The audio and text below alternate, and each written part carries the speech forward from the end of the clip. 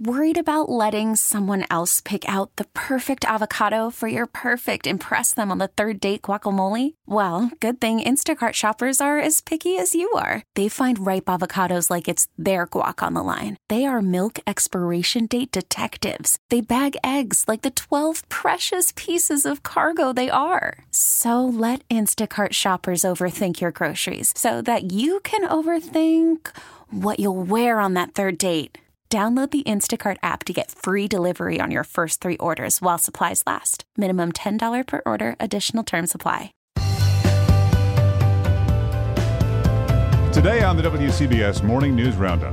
A horrific crash pins a woman between 2 cars. The latest incident in a terrible week for traffic violence. This is a real crisis on our streets. I'm Steve Burns in South Jamaica, Queens. Governor Hochul has COVID. She's asymptomatic and isolating in Albany. I'm Sean Adams.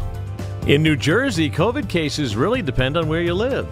There's new thinking about the pill, approved by the FDA on this date in 1960. Prevailing wisdom is that there are no harmful mental side effects for most women, but some researchers think that we just don't know enough about how hormones affect the brain. More in our 88 Seconds in Sound from Monday, May 9th. Good morning, I'm Paul Murnane. Good morning, I'm Wayne Cabot. Craig Allen says it's going to be a nice day today, sunny, near 65, but it will be windy throughout the day today. And a woman pinned by a stolen vehicle on Mother's Day fights for her life in a week that brought 11 traffic deaths to the city, a number that alarms safety advocates and has Mayor Adams calling for a crackdown. WCBS reporter Steve Burns is in South Jamaica where the latest incident happened yesterday. Steve, how is the victim doing?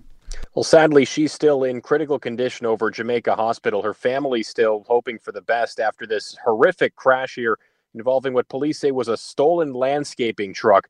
The driver, trying to make a getaway off this dead-end street, smashed into several parked cars, pinned this woman, then drove off. That truck was found abandoned about a mile away. No arrests yet.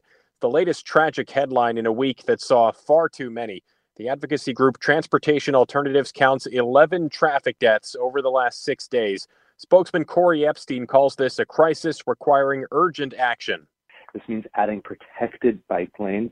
This means making it safer to cross the street with safer crosswalks and intersections. And this frankly means expanding the Open Streets program, because when you have car-free streets, you're really eliminating the threat entirely. The city's on track to see a 4th straight year of rising traffic deaths, reversing a 30-year trend. Paul and Wayne. And Steve, what is the mayor planning to do about this? Well, the mayor's been fairly vocal. He's pointing to some initiatives he's already announced, including redesigning of 1,000 of the city's most dangerous intersections to prioritize pedestrians. Also pointing to more action needed from the police, more enforcement around speeders, reckless drivers, and drunk drivers. Thank you, Steve Burns. 10 o'clock this morning, the New York Attorney General, Tish James, will make an announcement about protecting access to abortion nationwide.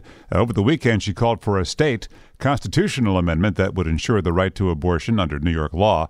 The leak of the Supreme Court draft that could overturn abortion rights compelled James to reveal her own abortion 2 decades ago. In Connecticut, activists gathered on a bridge in Westport on Mother's Day to rally for continued abortion protections. They were joined by elected officials on all levels, including Senator Blumenthal, Congressman Jim Himes, and Governor Ned Lamont, who is welcoming out-of-state women to safely have the procedure there. The latest official to come down with COVID is the governor of New York at a time that COVID infections are spreading more rapidly across the state. Sean Adams is in White Plains. Sean, good morning. What are the numbers? Well, more than 8,600 daily COVID cases in New York right now, so that is an increase of 33% in recent weeks. Nothing close to the last major spike from Omicron that we saw back in December, January. This time, it is the subvariants, the cousins or the relatives of Omicron that are fueling the spread. And what do we know about them? We know they are much more transmissible. So Governor Hochul is isolating in Albany. Albany is a hot spot right now, high rate of transmission there.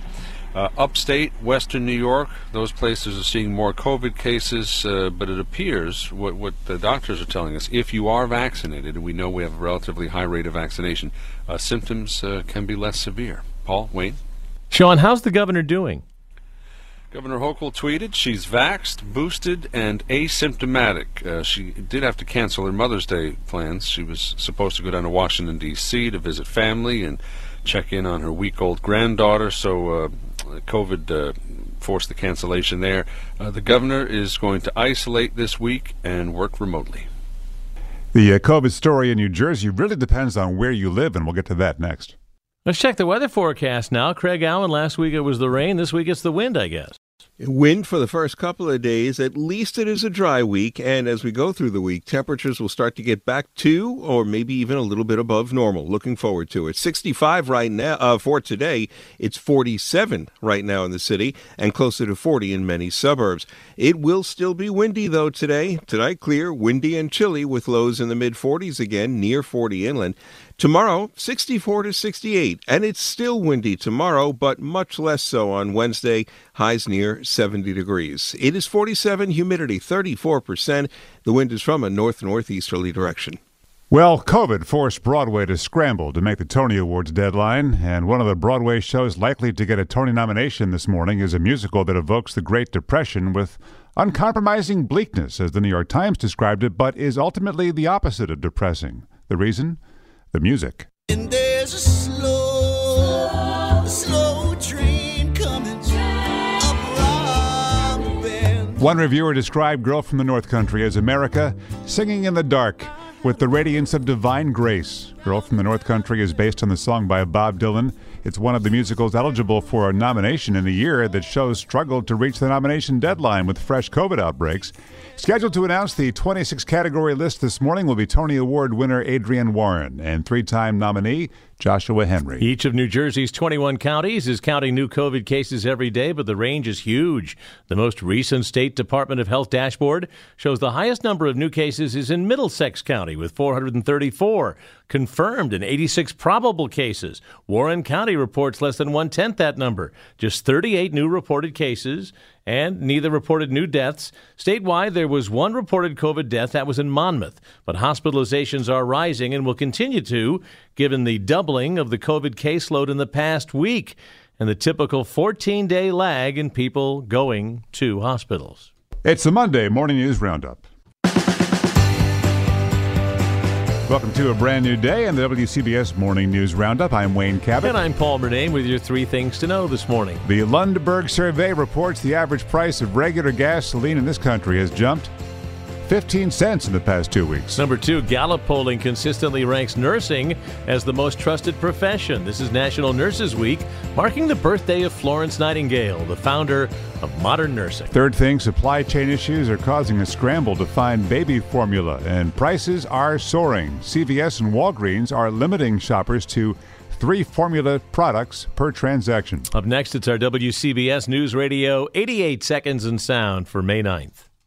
The pill is one of those things that so many women have taken for so long that we don't even really think about it that much. Right. Mini skirts, hot pants, and a few little fancy frills.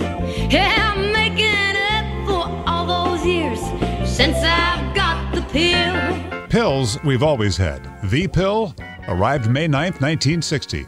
The FDA giving couples sexual freedom, but giving women all the responsibility. Why do I have to take the pill and men don't? And there was, I guess, research into a men's pill terminated because the side effects weren't great. Men complaining about acne and bloating, and women are like...